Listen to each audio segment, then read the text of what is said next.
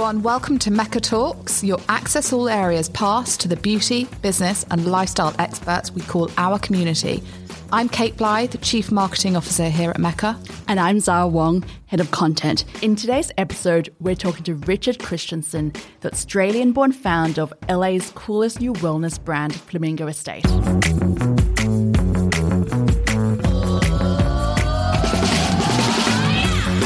Hi, Kate. Hi, Zara. So I know every episode we say the same thing. We're super excited, but really, this one I'm really excited about. Do you think we sound like a broken record? I think, well, maybe. I just worry. We do get excited by all the brands, excited. but I think this one, I'm always excited, and I love hearing people's stories. Exactly, and then hearing how they started it, how they created it. But I think this would be a really interesting one because it's quite different. It's something that we haven't really had before.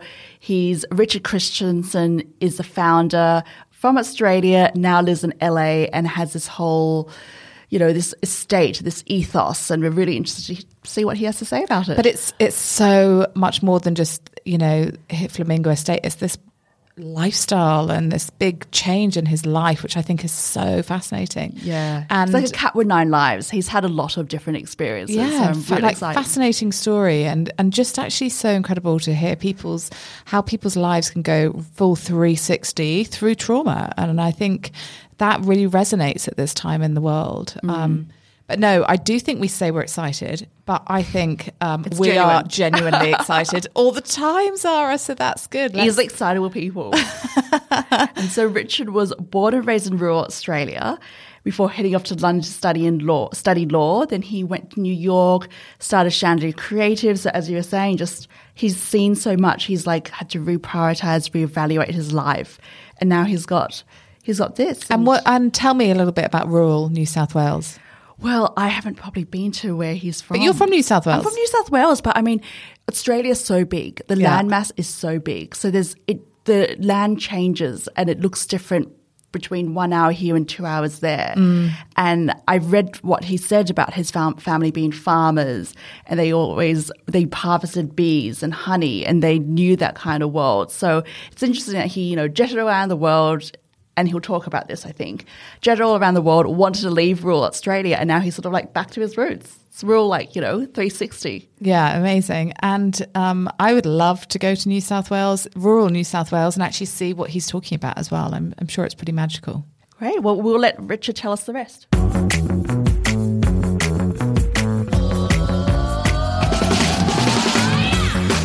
Welcome to Mecca Talks, Richard. Thank you very much. Welcome back to Australia. Thank you. So how long haven't you been here for? You've been living in LA for some time? I grew up in northern New South Wales on a farm. I don't know about you, but I could not leave rural Australia fast enough. I ran as quickly as my 2 legs would carry me. When I was, 17, I went to London, then moved to Italy and Sweden, and then moved to America. So I've lived in some different places. I've lived in Los Angeles 6 years, and I was in New York for 20 years, almost. So it's been a wild adventure. So where would you say is home? Flamingo's home. Flamingo Estate, which we'll talk about today, obviously is first and foremost, it's my home. I live there. It's a 1.5 bedroom house on a hill, and a huge garden. And it's accidentally become a brand and accidentally become a much bigger thing than just a brand, actually, which we'll talk about. How does it accidentally become a brand? Well, I lived there, and, the short answer to that is the first, I maybe should backtrack. I have big green thumbs. My parents do too. And so I always loved the garden, and then have planted 700 trees maybe in the property. So, and it's this funny, really strange 7-acre property in the middle of the city. It's just the city grew up around this property, and no one knew it was there. It was hidden in plain sight. And it's on a hill, right? It's on a hill looking over Los Angeles. I found it because I put my mum and dad are beekeepers. I'm a beekeeper, and I think we'll talk about my old life, which is I had a big advertising agency before it all crumbled. But even during that time, I was a beekeeper. I had bees outside the city in New York. And anyway, I was on a photo shoot, and someone said, "Oh, I used to give honey to everyone on a photo shoot." And I said, the traditional Roman welcome gift. And I said, okay, well, she said, "Oh, you're a beekeeper?" I said, yes. She said, "Oh, there's a guy on my street. He has this crazy house at 7 acres. He's 85. He never comes out. He's a hoarder. And his partner of 65 years just died. Would you come over and put some bees in the garden? They love the garden. And I said, sure. So I came back to Los Angeles for another shoot.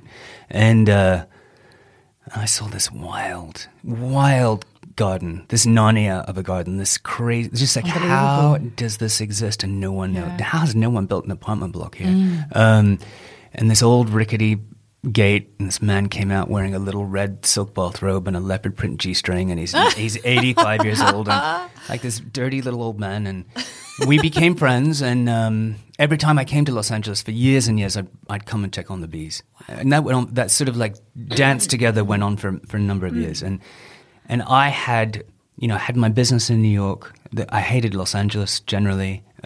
One day we're in the garden years later, and he said, Richard, I said, John, you're so old. You can't even get up the steps. You got to sell this house to someone who'll restore it. And he said, well, why don't you restore it? And I said, well, honestly, John, like I have a business. I've got 100 employees. I have a huge payroll.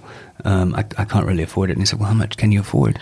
And I kind of threw out this number, like the cost of a good watch. And he said, I'll sell it to you for that much if you promise to restore it. Wow. You promise to restore the garden. And you never flip it, you never sell it. And you don't see inside the house before you bought it. And I'd not seen inside. And you may know the punchline to the story. When I finally got inside, we discovered that it was had been a porn studio for 65 years. Hundreds of thousands of people had sex in my kitchen. And if those walls can talk. If those walls could talk, I think they are. No, I think they are. I think they are talking because like the house has this very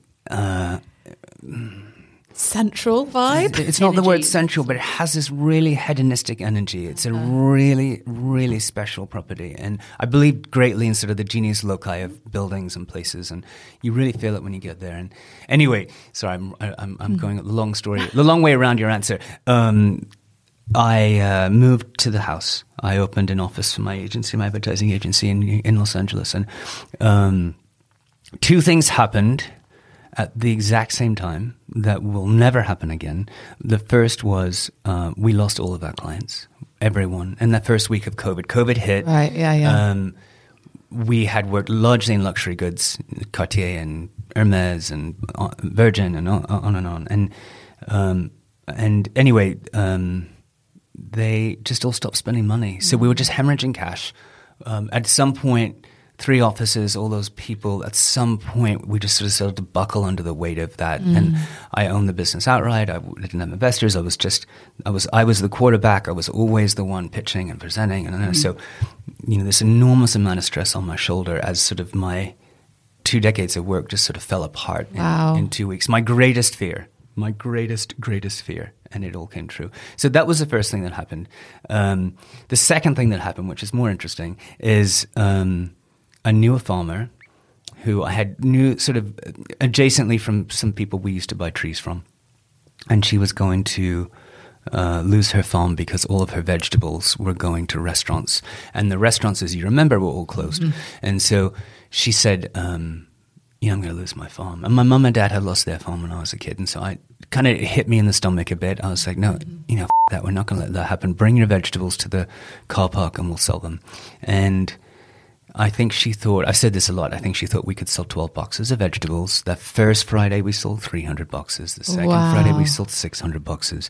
This Friday, skip forward, with 41 trucks, we will deliver to 200,000 homes. And so how had my home, to answer your question directly, sorry, this is a very long answer, my home accidentally became a brand because that very first week of COVID, we started selling vegetables for a farmer. Yeah. And a couple of things happened, straight away in that first 3-week period. People started Instagramming their vegetables, which was a huge thing. I think we'll talk about that in a minute. Obviously, we were all at home during COVID. None of us had anything to Instagram. We all had itchy fingers. So we were and there were bare shelves in supermarkets. Oh my God, people were fighting for toilet paper, remember? Yeah. So we're like... And we're delivering this like bounty of fresh produce that's grown in the very best soil that's so beautiful. And so people were excited for it. We kind of didn't even think we had a business. I actually truthfully was trying to keep my team from killing each other. Yeah. And like, let's work on something else. And my team in New York are such snots and they're really, they're fashion people. And, and they were like, we want to work on Cartier. And I'm like, Cartier's not here anymore, guys. So you're in charge of stone fruit, and you're in charge of mushrooms, and you're in charge of citrus. Yeah. Go photograph it. And so we were just trying to sort of keep the core team together. And then other farmers found out. This really handsome, beautiful farmer, Martin, walked in one day, just walked into the gate and came to see me. He's like sun-kissed and tall and just like the quintessential, casting for hot farmer. And he walked in and he's like, "Oh, Richard, I guess his dad had an olive farm. He's like, "Oh, I think I got the best olives, the best soil, the best altitude. I don't know what to do." And I said, "Well, how hard can it be to bottle olive oil? And then let's make some soap with it." And then, then this other farmer, Gabriel Nordkane. Gabriel has he has the Demeter certified farm, which means Demeter certified sort of means it's the most incredible certification level, unicorn poop level. And you can smell, he has a herb farm, you can smell his biodynamic herb farm, you can smell his herbs miles away. I mean, just miles away. The lavender is amazing. You've never smelled herbs like his herbs. Anyway, Gabriel's like, I don't know what to do with all my herbs. And I was like, okay, let's make hand soap or something. So, one after another, we just started meeting more growers, accidentally growers who were growing organic or better than organic, regenerative quality vegetables, all local. Not local, Japan, Australia, different India, different places, but at that time local.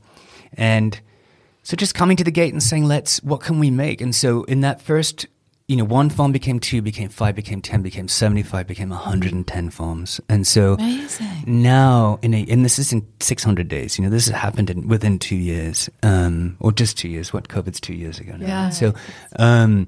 So what happened was this, I don't even know how to describe it, this unlikely, improbable, completely impossible story of wild collaboration and just sort of the property became this tapestry of nonstop action and events. And my tiny little home was just full every day with people. And chefs were not working, so I didn't know what to cook with all those vegetables on a Friday. Yeah. So I was like, come over. Why don't you come over and just teach me what to cook, and we'll put it on Instagram. So the best chefs in Los Angeles were coming to cook on a Thursday. We'll put it on Instagram on Friday, selfishly because I wanted to learn how to cook some of that stuff, and then painters and photographers, all my fashion photographers who were not working came to shoot vegetables. And so, just this eclectic group of creative community. Really, I mean, and then it's sort of hopefully we'll talk about this later, but the stakes sort of got higher and higher. Chrissy Teigen walked in one day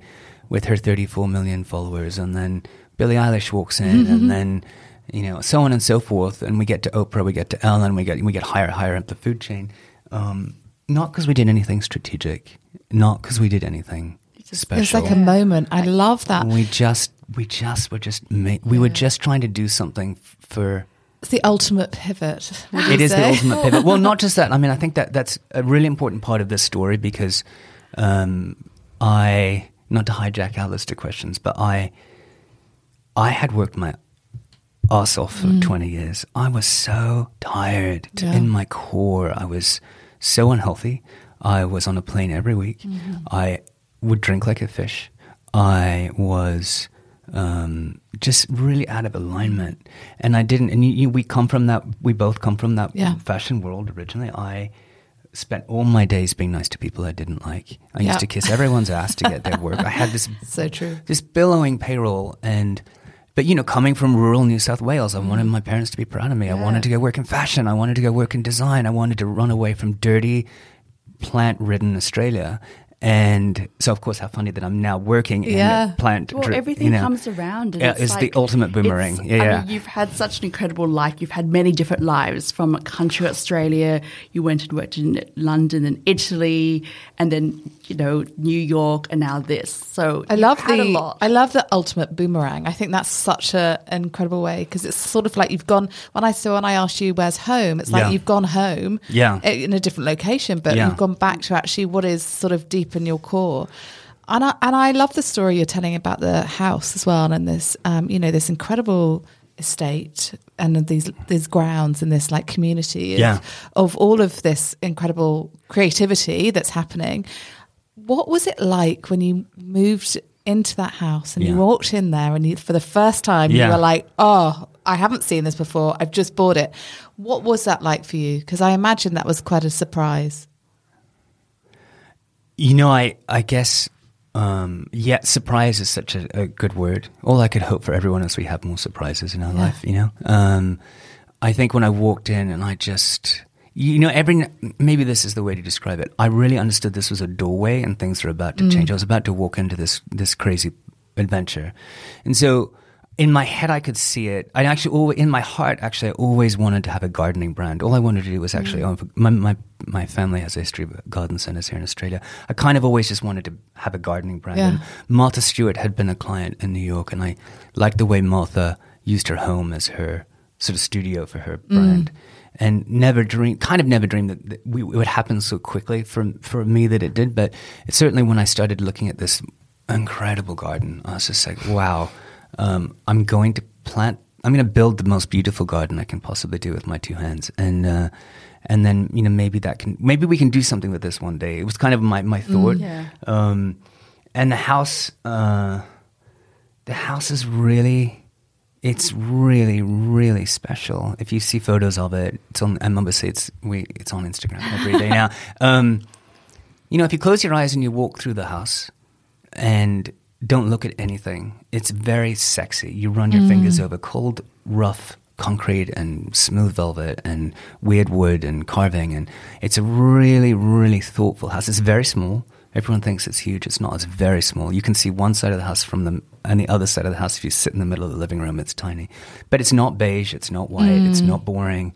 It's very thoughtful. And I think if anyone who's building a home, which I now know is the most important thing you could ever do with your energy, is having a home you love. That's so true. I edited it really well. Nothing will ever come in that door that I don't love. Yeah. And no people will come in that door that I don't love. And the music. Got to keep that energy, and the food, good and energy everything. flowing. Not a single teaspoon I haven't thought about carefully. There's no junk in that house. I love that.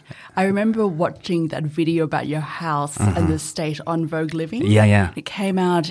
I remember it was like the depths of COVID. Yeah. Everyone was at home, and you watched. I put it on YouTube. Like you got it on YouTube. I like Chromecast it to my TV, and it was this like fantasy, Magical, mystical. like a bucolic I love it. fantasy. And people, you can see why it captured people's imagination in their homes and their gardens. And you're like, well, I'm stuck at home, and this is what exists outside. Yeah, but don't get distracted with the fanciness of it all. That's why I keep saying it's not a big house. It's 1.5 bedrooms. It's not, especially in America, we like to conjoin this idea of wealth and living well. And I think if I've tried to do anything with this new chapter, it's actually sort of break that down a little bit. You know, yes, I'm very grateful to have a very beautiful home and a big garden.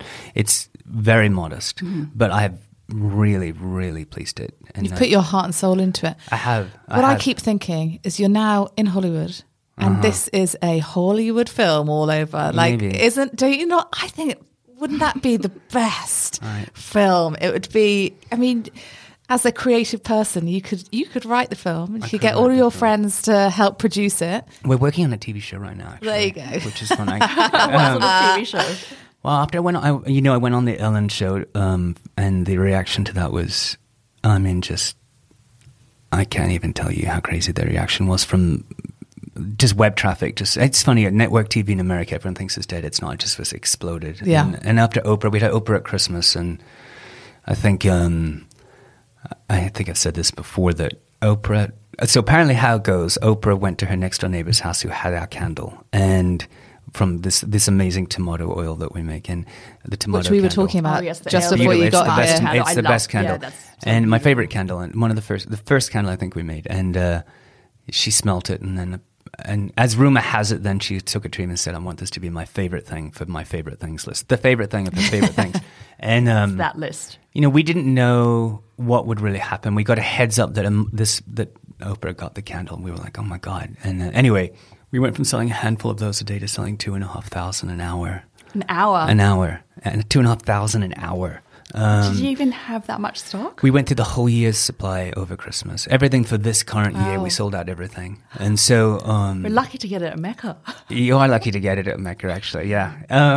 No, but that's what I said at the beginning, this improbable story. Yes, that's why it's such a good movie. Improbable, impossible story that also was sort of grounded in a lot of pushing against a lot of just like actually basic human, kind of like sadness in a way as well. You know, my business and crumbled. Necessity as well. Yeah. Like, what can we do to all of us to survive and thrive? Yeah, and I'd come out like the work. Maybe I guess I am going to overshare. As I said, when my business crumbled, I was devastated. Like my whole, and I hope maybe some listeners can maybe relate to this. My whole identity and self-worth and self-esteem was tied to work. Yeah, of course. To that work. I had spent more time in that office, in the four walls of that office, than anywhere on the planet. Yeah. Anywhere.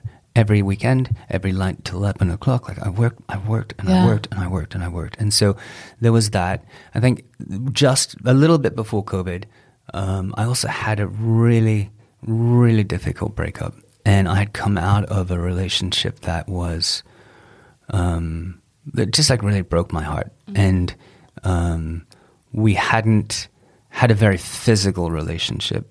And so I came out of that, to be super transparent, like just feeling like ugly. I just sort of felt like, oh, I'm not cute. I am not having sex.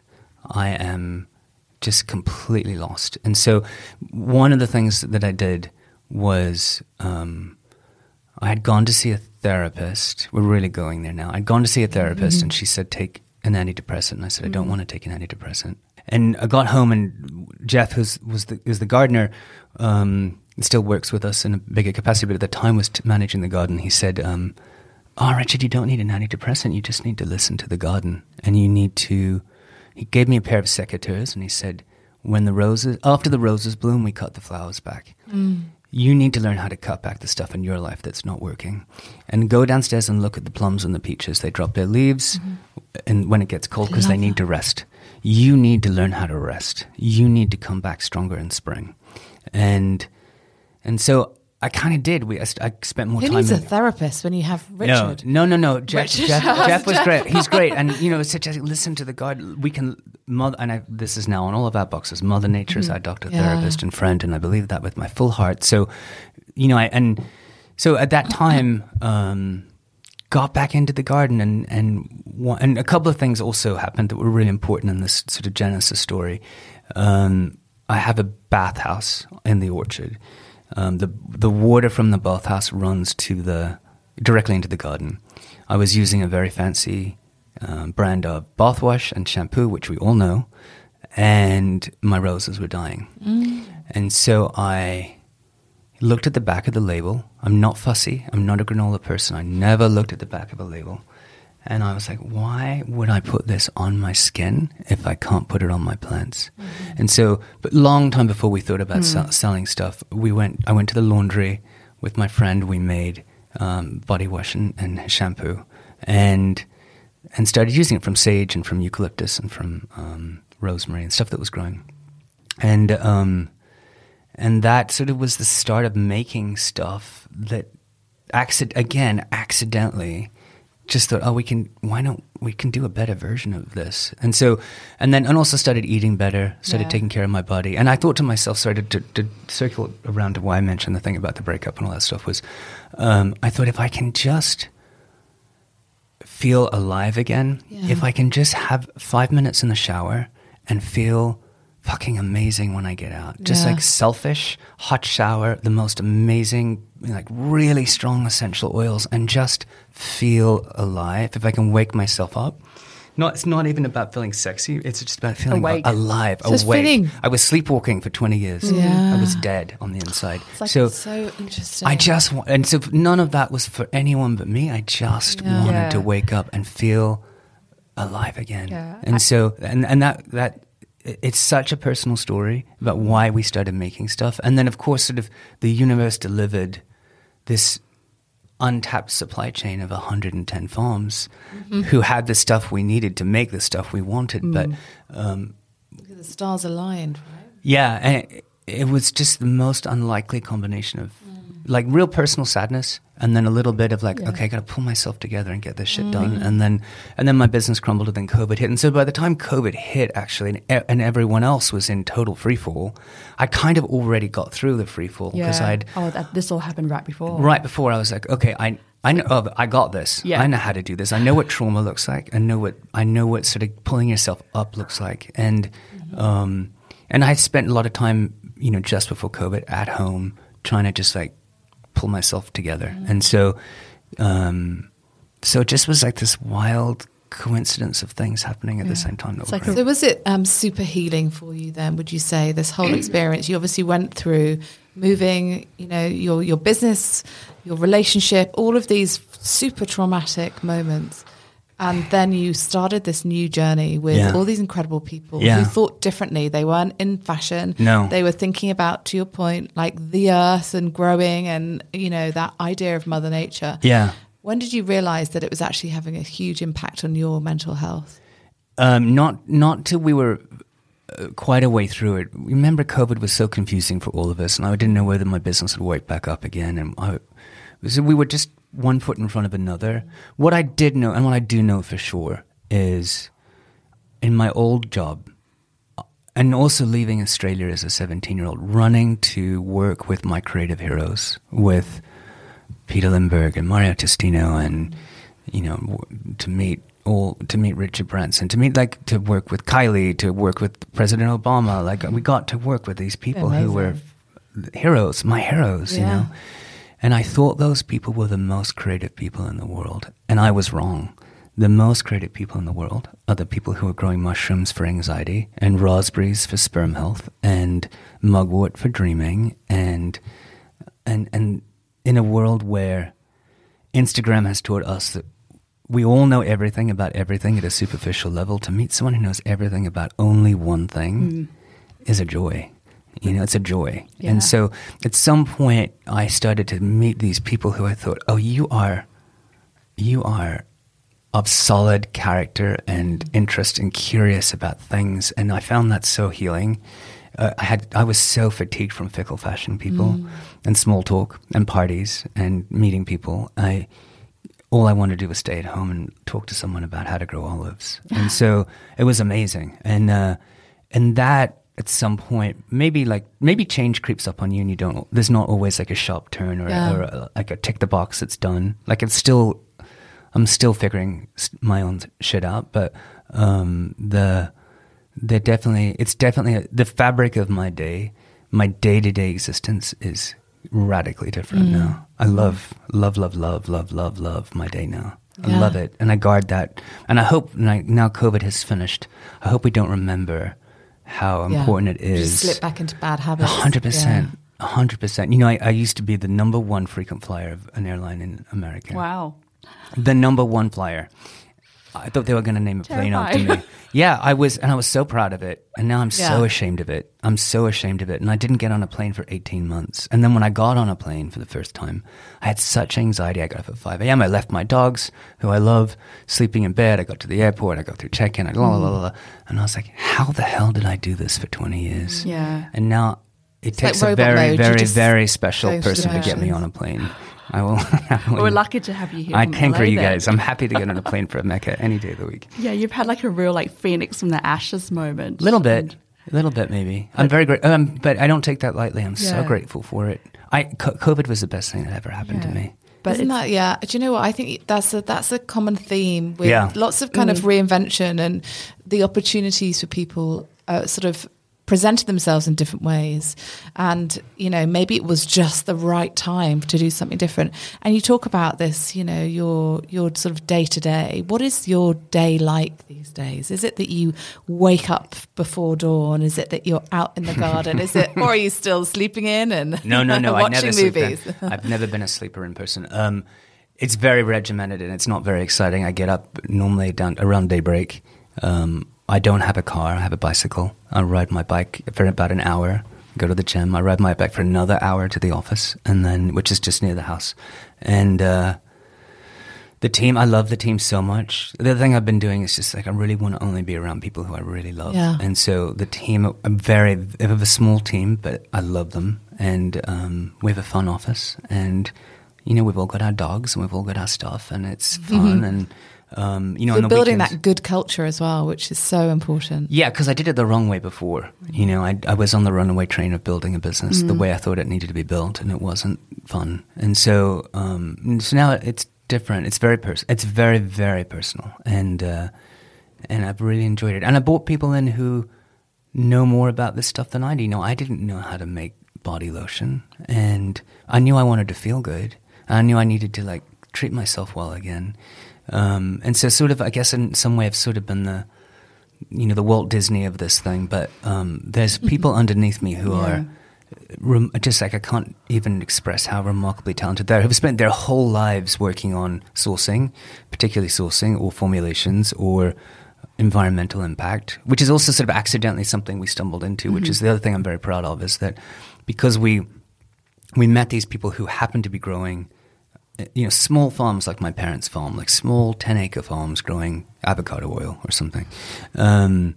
No one had ever looked at them from a business point of view and said, I'm going to wrap my arms around all of you and scale your business, and I'm going to pay you more than you'd get paid doing it somewhere else. So a good example of that is, of this in principle, is there's a farm in Ojai we pull citrus from for our hand soap and marmalade and stuff like that. And we pay them, let's not fact check this. I don't know whether this is the exact number, but let's say we pay them like $4.80 a pound. And the farm next door is on contract with Sunkist. They are an industrial farm program. It's reliable income, but they're paid like, let's say, 80 cents a pound. So they have to use chemicals. They have to use glyphosate. You have to get that down. You've got to cut corners if you're getting that stuff. So so my dream, and then obviously they pay their workers poorly, and onward and onward and onward. And so my dream is that we take that farm next door and we fold it into our system, and the one next to that, and the one next to that, and the one next to that. And success for me is in 10 years we have 5,000 farms. Wow. And they're all treating their soil well. They're all getting rid of chemicals. They're all getting rid of pesticides. And that would be wild. That would be incredible. Yeah. And food tastes better if it's grown in great soil. Yeah. Cosmetics, bath stuff, soap, it all smells better if it's grown in great soil. Like, this is a real thing. It's not, I've learned that. And the other thing I've learned, which I kind of feels like wild to me that we don't talk about, is that if you have a product in your house that smells of something, no matter what brand it is, most of those brands can't tell you where that comes from, because most brands buy fragrances from large industrial fragrance suppliers. There's no sourcing acumen there. We don't know how they treat their stuff. We don't know how they treat their soil. I can tell you the corner of the farm that tree came from. I know the name of the farmer. I know the name of their kids. Probably know their favorite songs. And as we get bigger and bigger, that's something we all still care about very much, that we know exactly where it comes from. And love it. That end-to-end sourcing story of like every single bottle, I know exactly what's in it. I know what farm it came from. I know what tree it came from. And not just me, the whole team, which is weirdly a radical thing in this industry. A radical thing. No one really does that to that degree, which to me was so surprising. And almost like I said to the team yesterday, like, don't come and work here if you're looking for innovation. We're not doing anything innovative. We're just doing the old thing again that we all forgot to do. Yeah, but that is innovative. It's incredible. It is, and that's exciting, isn't it? Yeah. Have you read Michael Pollan's stuff? So not only have I read Michael, so here's a story for you. I want Flamingo to be a publisher, and so I said last year, I went to see some publishing houses, and I said I want to do a series of books about the green world. And the interesting thing about the green world, my pitch was sort of, and my favorite expression is, Mother Nature is the last great luxury house, and we need to treat her that way. And so I walked into Rizzoli and I said, I want to do a collection of books, the essential books for anyone with green thumbs and middle fingers. And they kind of looked at me like I had 6 heads. And and then publishing world, and think about it at the bookstore. If you go to the bookstore, this weekend, old lady gardening books over here, and like the world is falling apart and the polar bears are dying, David Attenborough stuff over here. In the middle, however, there's amazing stories like Michael Pollan's book of co-creation, of people growing, harvesting, researching, thinking about the way mushrooms in Michael's situation is incredible for anxiety.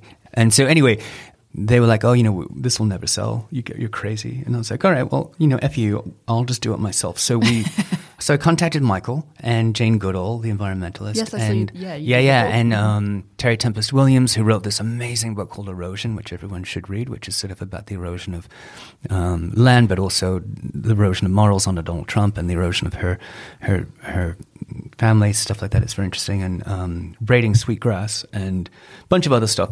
Anyway, so we packaged them together and we sold them. We sold all those books, and they've done really, really well.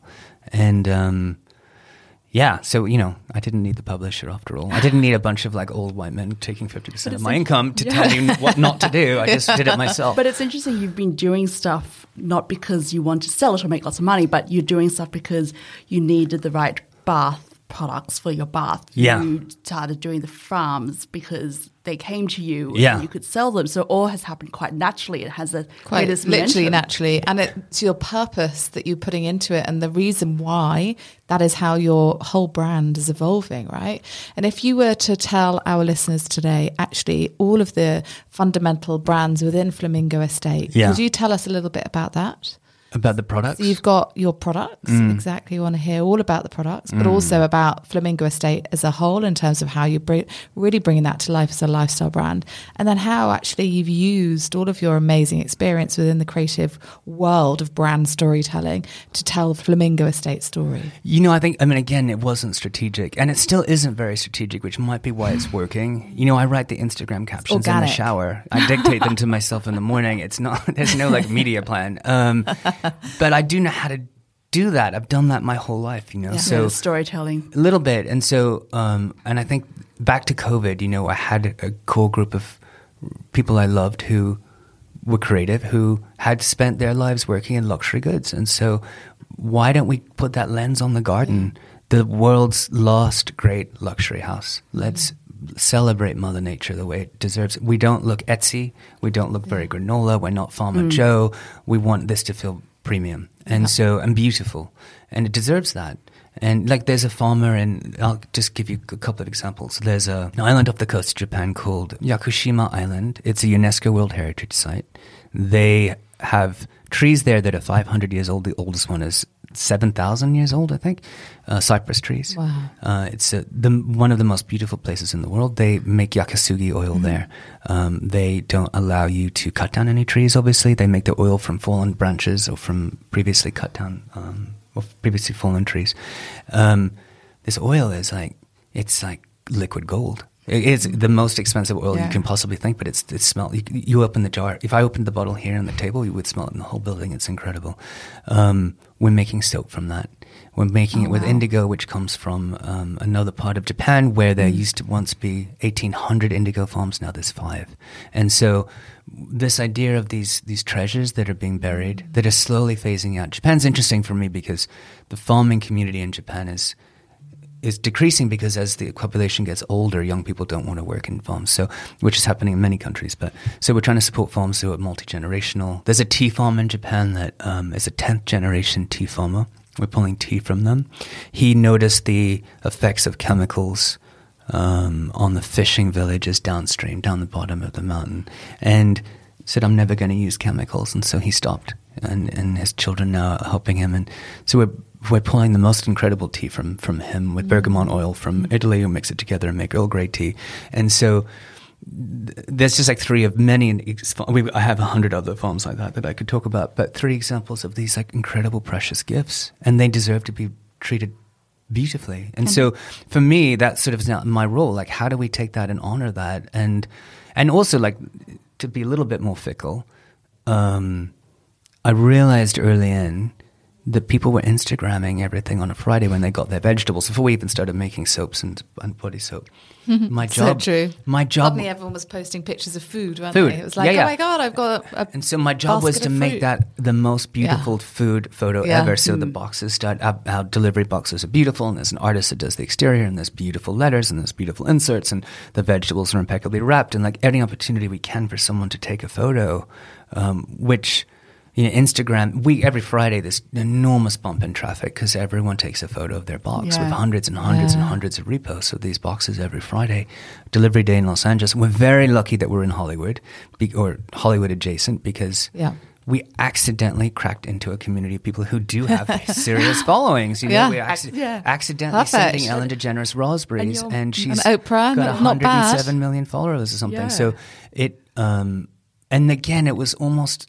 I say this all the time, accidental, improbable, serendipitous, completely unintentional, that we well, like, what do we do with all this produce? Why don't we do it? Why don't we treat it like we used to treat Hermes when we had the account? Yeah. And so Amazing. that's sort of how it started. And I just learned, we all kind of built the plane as it was flying. And I have learned so much about those farmers and about In a few sourcing, short years. about environmental impact, about the simple choices we all make that have really deep environmental consequences.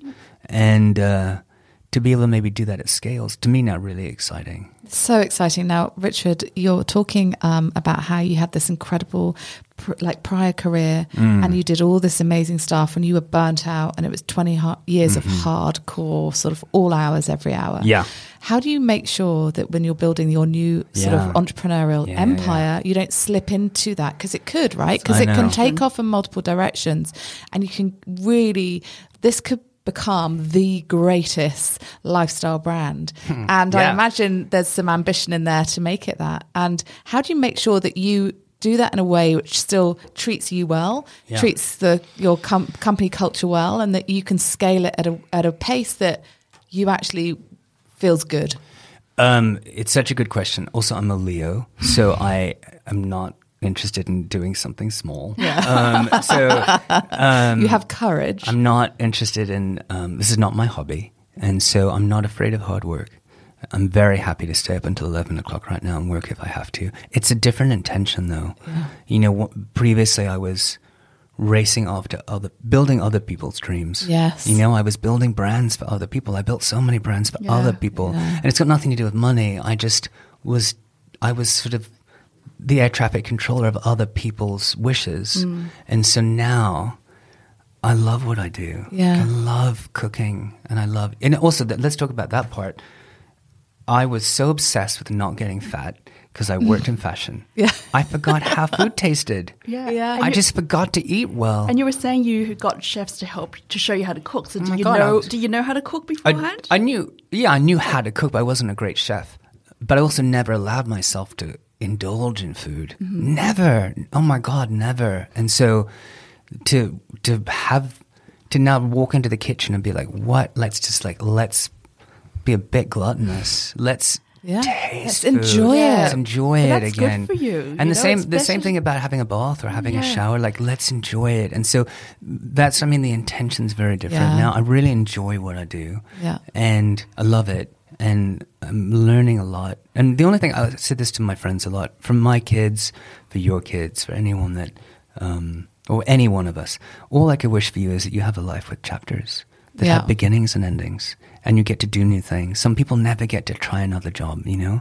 And, you know, my mom, I hope she doesn't listen to this, she's worried, always so worried, she's always worried, she's always worried about something. And I said, you know, Mom, I'm just, she said, why don't you sell the agency? And I said, my agency's still running. I'm not involved anymore. I gave the agency to my old colleagues.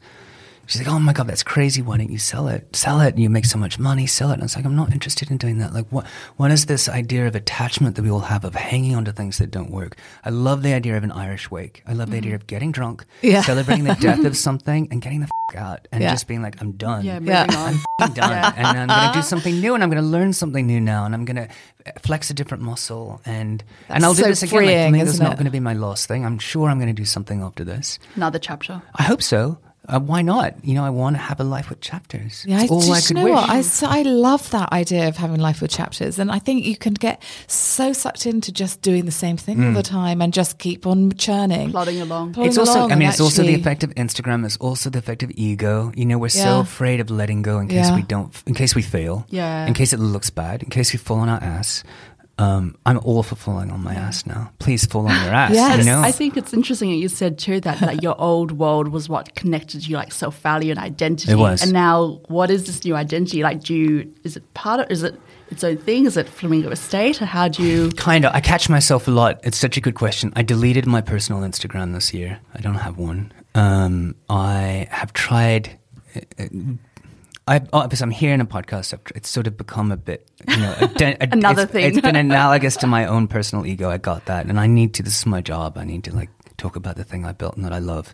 But I'm trying to be really thoughtful about the way I just conduct myself day to day. I'm not gloating. I'm very, very private about my private life. I I'm trying really hard not to, actually just like not even go out very much. I love having people at home across the table from me. I love cooking a meal for them. Yeah.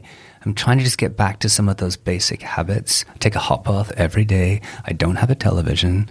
I'm trying just to sort of police some of those basic things where I know there'll be a trigger if I get a big TV with Netflix on it, I'm going to start sitting and watching it for hours every temptation. day. Well, you might have to when you've got your TV series or this your is new true. movie. This is true. I'm not gonna, this is true.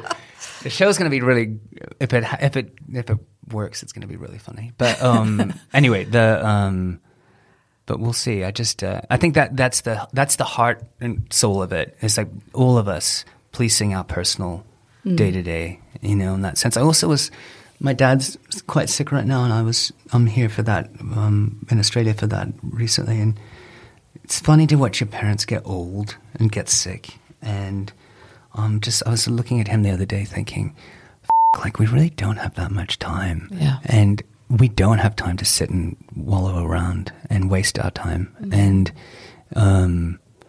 like I kind of look at my dad now and I think like he's at the end of his life. He's not got, he can wish for all the things he wants. He's run out of runway. Yeah. And so I don't want to be in that situation where I haven't sort of chased all my dreams a little bit. And for all of us, I think, like it's so easy to just get distracted and sit and be patient. The thing is, you didn't even know that you needed other dreams. I think that's what's so interesting, is that you would have just kept on just ploughing on with what you were doing before, and actually something intervened and actually showed you there was a new way of doing things, which I think is, when you take a step back from it, that's quite a mind-blowing moment, I'm sure. Yeah, no, I catch myself and think, oh my God, I'm so lucky that, there's that expression, jump and a net will appear. And I never really kind of sort of believed it, but it happened, And then there's a book, when we left our office in New York, it was like the saddest day we had, because the office in New York was, that's the space I'd spent 20 years in. It was sort of so attached to my identity. I was so sad to leave it. I was driven by the idea of not going, like, oh my God, I can never go broke. I can never not pay my rent. I've got to keep going. Oh my God, people are going to think I'm such a failure if I don't do this. So it just like kept me going, that space. It just was all I was ever doing, was trying to keep that space paid for. So the day we crumbled and we lost the space, I remember coming to New York, and I used to have a huge collection of books. A huge library. I'm still obsessed with books. And we couldn't afford a storage unit to put them all in. We also couldn't get a storage unit because, no one wanted to be near anyone. It was the early days of COVID, and, everyone was like wearing 5 masks, and you couldn't get into like the storage place. So I was like, all right, just like tell everyone to come and take the books. Just invite people in. So we had all the books on the floor. And I picked up this one Japanese design book, and on the cover, or sort of inside cover, it said a quote, "Now the barn has burned down, I can see the moon." And I took that quote, I put it on my fridge, and even though I couldn't quite see the moon, I think about that a lot. It's a little my barn burned message down to you at that point. It was the universe delivering something to me. It really was. There's no such thing as a coincidence. I've also learned that. Your job is to keep your eyes open for them. I've learned that with my full heart. My only job is to keep my eyes open. And that's actually what sort of like when the distractions cleared, the busyness cleared, the schedules cleared, the flights cleared, everything fell apart. I was able to see those things. And it wasn't a coincidence that these people were walking up to my front gate and saying, hey, I've got stuff I don't know how to sell.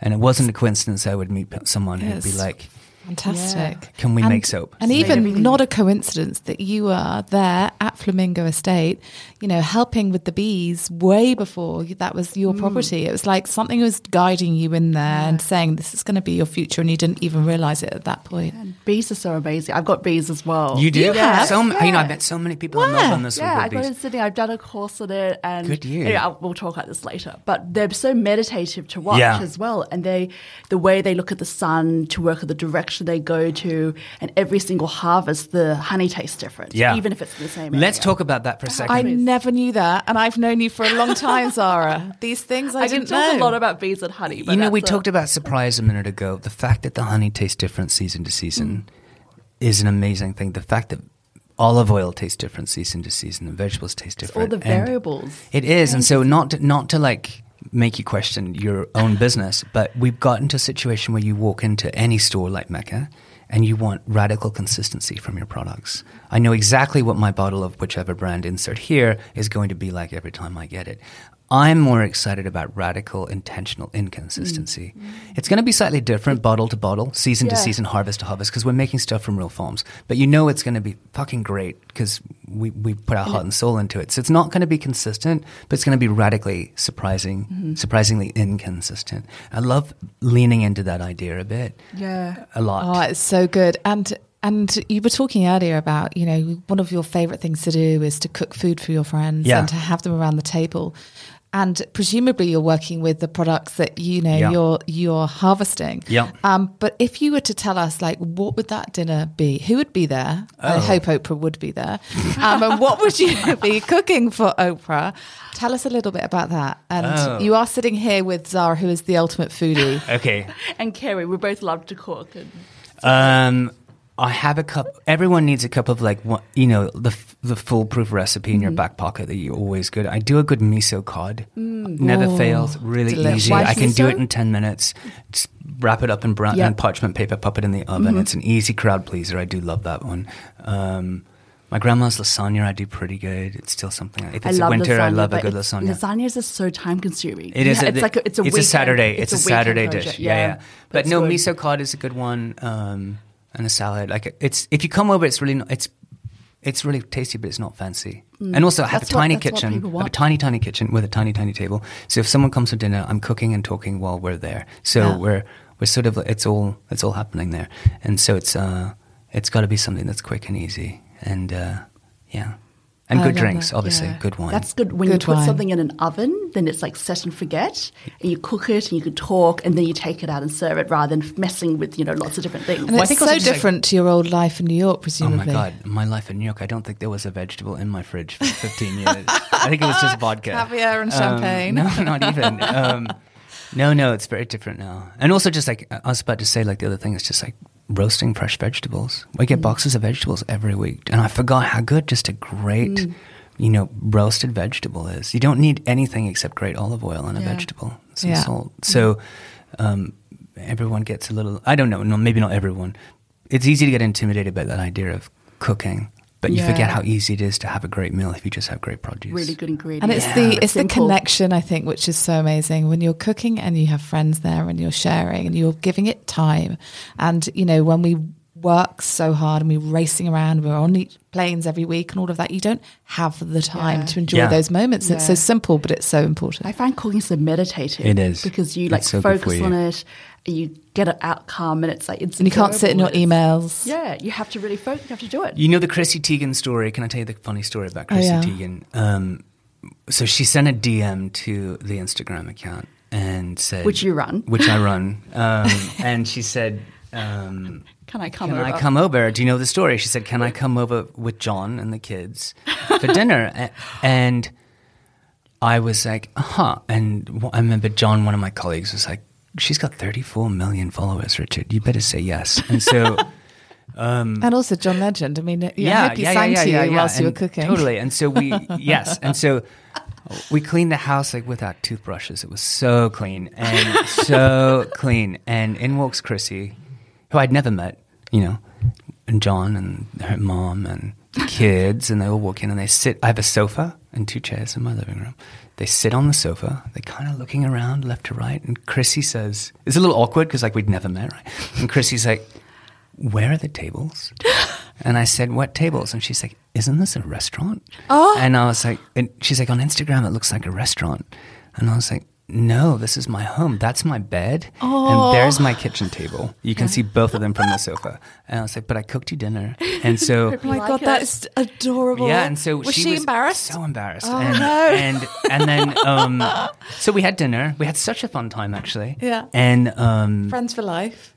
A little bit, kind of. It was weird. It was in middle of deep COVID. I think she was so happy to like go somewhere new, even though it wasn't a restaurant. It was your house. And then came back the next Friday and a few more Fridays and a few more Fridays. And isn't it just crazy? I Again, think that improbable, is- impossible, I right? think that is- Improbable. the fact that you didn't say, you're more than welcome to come, but it's not a restaurant. And you No, were like, I no, just- my home thought is she- open to you. I mean- Come. I know what she means, because when at first I started seeing all the imagery and all that, I did wonder. I was like, do people visit? Is it like? Oh my God, let is me it tell you. home? So, Like, was it- the door, I'm trying to scrub the address off Google. The doorbell rings all the time. 6 times a day. And we're getting much better at it now. But in the early days, last year, I remember one Saturday, my friends were coming over. We always do a Sunday lunch. One of the things I've been trying to do very hard is do a weekend meal for my friends. It's like the one thing I'm trying to just get good at. And so anyway, we had a Sunday lunch. I left the gate open. We have a big gate that goes into the street, into the property. I left the gate open so they could come in. And anyway, so I'm in the kitchen cooking, and I hear the toilet flush. There's a guest bathroom next to the kitchen. I hear the toilet flush. And I stick my head around the corner, and and it's like a little airplane bathroom. It's just a toilet, And this huge man comes out the bathroom, and huge. He squeezes through the door and says, "Oh, could you get me a beer?" And I said, I could permit it. I was like, are you like a friend of one of my friends? Like I was so trying to place it, and then I heard my other toilet flush in my bedroom, and this woman comes out. And they're obviously a couple. I quickly work out. And she's like, yeah, I'll have a beer as well. And I said, I'm sorry, this is my home. What are you doing here? What are you doing here? And they're like, oh, the gate was open. This is open, right? We can order food here. And I was like, no, this is not open. You can't order food here. You need to leave. And I was very polite, but I did have to kick them out. And you'd be a bit shaken, but so surprised at least. so we're trying hard now to. Have a We're really sign trying and- hard to. Do you have to put a little sign on your gate saying this is not a restaurant? Private residence. No, Private we've taken, residence. it's very discreet now. Almost like it's kind of the property's quite hidden. So now we've taken all the signage down. So if you get there, you're like, oh, this can't possibly be it. But still, people knock on the door. So just before I got on the plane, someone knocked on the door and said, oh, can we buy some hand wash? And I was like, no, this is also not a store, but you can get it on our website. Would you way, have it as a little store? In a way, it's nice No. because it's like it seems so local and so just pop down and buy some hand wash, and that's sort of the whole message or vibe. Got to keep Maybe. it I don't safe. know. Not it's anymore. kinda No, like- you do have to keep your home sacred. That's the one Yeah. thing I've learned. You have to keep your home sacred. Yeah. And so we police it really well. I just had I'm sure your listeners are a bit witchy. We just had Love a this bit energy witchy. healer come from. He lives in Switzerland, and he came. Someone very famous sent him to Los Angeles to clear the energy out of their house, and that person got COVID. And I knew of him, and he knew of me, and so he called and said, "Oh, I happen to be here. I can clear. Do you want me to clear your house?" And I was might like, as "Yeah." well. So he came in, and there was a lot of interesting spirits that Oh, had well, come through I'm sure from all the some- people that have come in, and all that. So Yeah. Quite A lot interesting of characters energy. over the lots years. of interesting characters. So we've had a good cleanse now. And We've it had feels- a does good it feel- a spiritual hot wash. Does it feel better? Does it feel different? It does after actually feels cleanse? lighter. I actually do. I'm a big Weighted, believer in yeah. some of that witchy Yeah, stuff. yeah. Yeah. I love it. I think it's amazing. And I think it sort of, reminds you that we're not just here living on the surface, right? There's Yeah. all sorts of things going on. In Cantonese, there's a word for when something has a lot of spirits in it, and it literally translates like weighty. It's like heavy. It's heaviness in interesting. it. So that's interesting. You said it feels lighter. Interesting. Yeah, it does definitely. So So what's much fun. next for the Flamingo Estate Empire? More of what we're already doing. I think we've figured out. There's a couple of things. I think we figured out what people love now, what we love, and so What this do they love? Hold they on. Oh, What do you love? What do I love? I love the candle. Yeah. candles are nice. Yeah. These I love guys that. were talking about the candle like And- dreamily. yeah, and- It's my favorite thing. And I almost didn't sell the tomato candle because I was like, oh, no one's going to want to have a tomato I just love candle. how green it is. Yeah, it's great. I suppose my question about What's where does next? the brand go Yeah. or where do you want to take it to Yeah. is actually you have your home, but you have this amazing brand alongside it. And there's so much opportunity there. And as a creative brand builder who's done this thousands and thousands Yeah. of times for brands, there must be an itch to kind of really go for it. But also, how do you know when to keep it quite tight? I think it just has to stay at eye level and arm's reach. Like it has to just be right.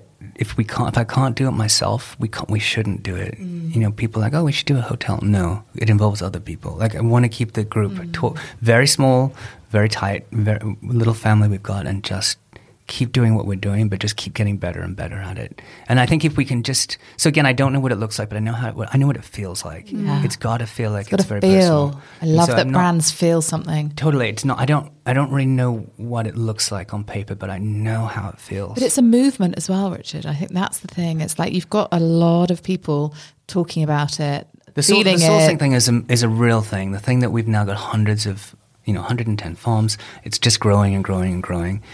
Think about all those people that work on those farms. Those farms are in India and in Japan and in America and Australia and in Mexico. We harvest. Oh, I have a story for you, if I may. I don't know if we're over time, but when we were making bar soap, the soap we're selling at Mecca, Jeff, who I mentioned, who told me to Gardner, who's now running. He's your therapist now. He's my therapist and my very dear friend, and this is all very much because of Jeff and his very strong moral compass. He, who's now in charge of field director is his title now. He's in charge of all these farms and all that sort of stuff. He's an amazing human. He said, we've got to find an alternative to palm oil. Palm oil is in everything. Everything. And it's terrible for the environment. It's, deforestation. It's in every soap. Animals. It's in every household cleaning product. It's everywhere. And so we were looking for an alternative. The problem with palm, however, is it lathers really well. It keeps the soap hard. I also grew up on those like cheesy ads in Australia of like the woman in the tub, the Yardley woman with the bubbles or whatever, So like we want a soap that's bubbly, that's lathery. So Jeff found a harvester of babassu oil, which comes from the Amazon, which grows only in this very thin sort of section on the edge of the rainforest. It is natively grown there. It's sort of an invisible fence, a barrier, if you will, right on the edge between where like the forest stops and starts. Mm-hmm. So if we can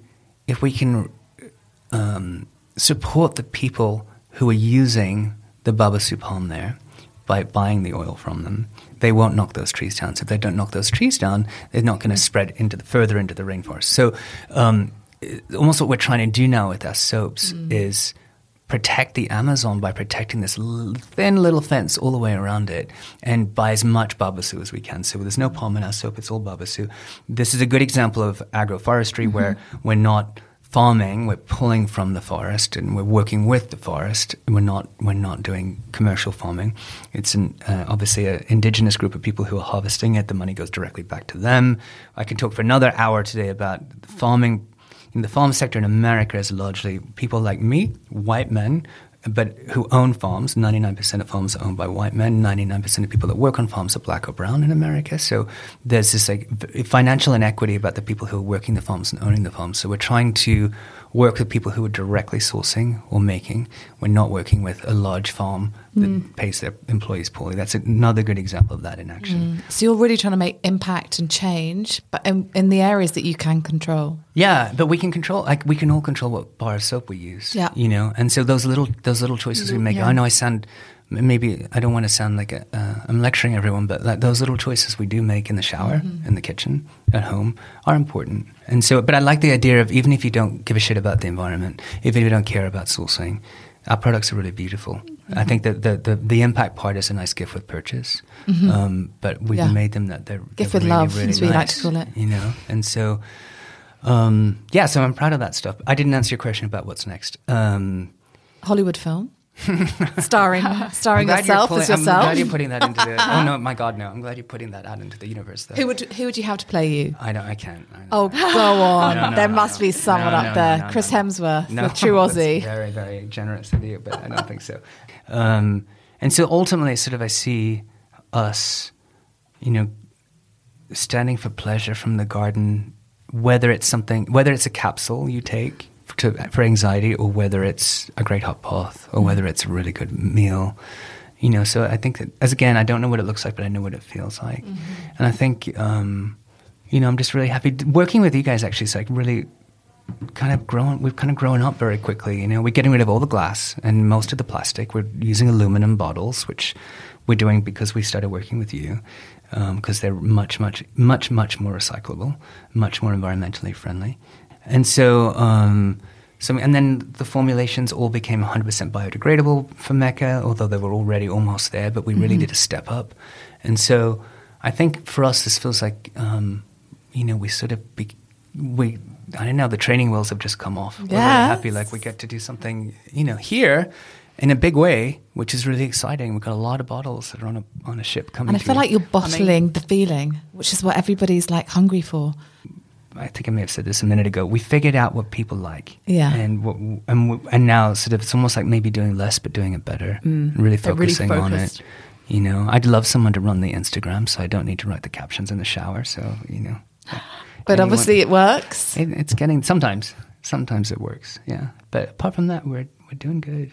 Yeah. I think we could talk to you for hours and days and weeks, and we're going to move into Flamingo Estate. Yeah. Come on over, yeah. Come and knock on the door. Zara and I are like, no, it's a private residence. Super fans. What I was going to ask you is, what is your favourite Flamingo Estate product? Oh, it's the bar soaps. The bar soaps. They're so beautiful. The ones with the Babassu. And the set that you're selling is the original set. It's the 4 different gardens. So it's got red carrot in one and celery or parsley in another one. They're beautiful soaps. I'm very lucky that I get to have a limitless supply of them. So I know they're expensive, but to throw one in a hot bath. I take a hot bath every day. And a shower. You throw it shower for your Instagram and a hot bath. So you need a lot of soaps. I take a hot bath every evening, and so to throw one in a hot bath, it's a beautiful thing. It's such an indulgence. You throw the whole bar into the hot bath. I throw the whole thing in, yeah. Each bath. Each bath. Does it melt each time, or do you I take a long bath. Practicalities here. I get a couple of baths out of each one. Yeah, truth be told. But it's a beautiful product. It really is. It's my favorite thing.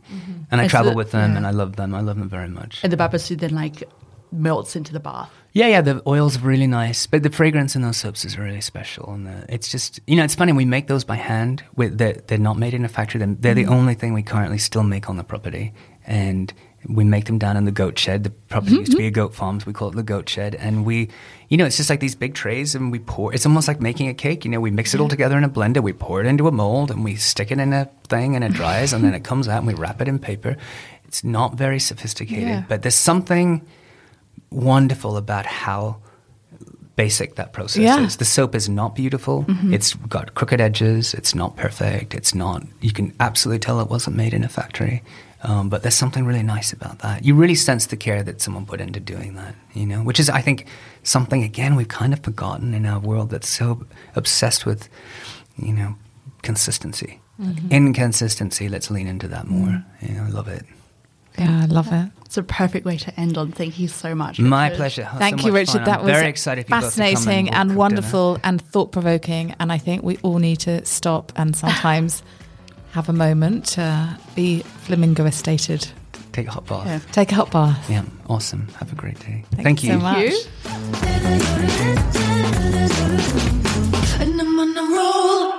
Thank you for listening to this episode of Mecca Talks. If you liked what you heard, follow us on your favourite podcast app and you'll be notified as soon as our next episode becomes available. Don't forget to rate, review and share this episode with your friends. To stay up to date on what's going on in the Meccaverse, find us on Instagram at Mecca Beauty or join the conversation in our Mecca Chit Chat Facebook group. You've been listening to Mecca Talks. Thank you for joining us. And I'm on a roll.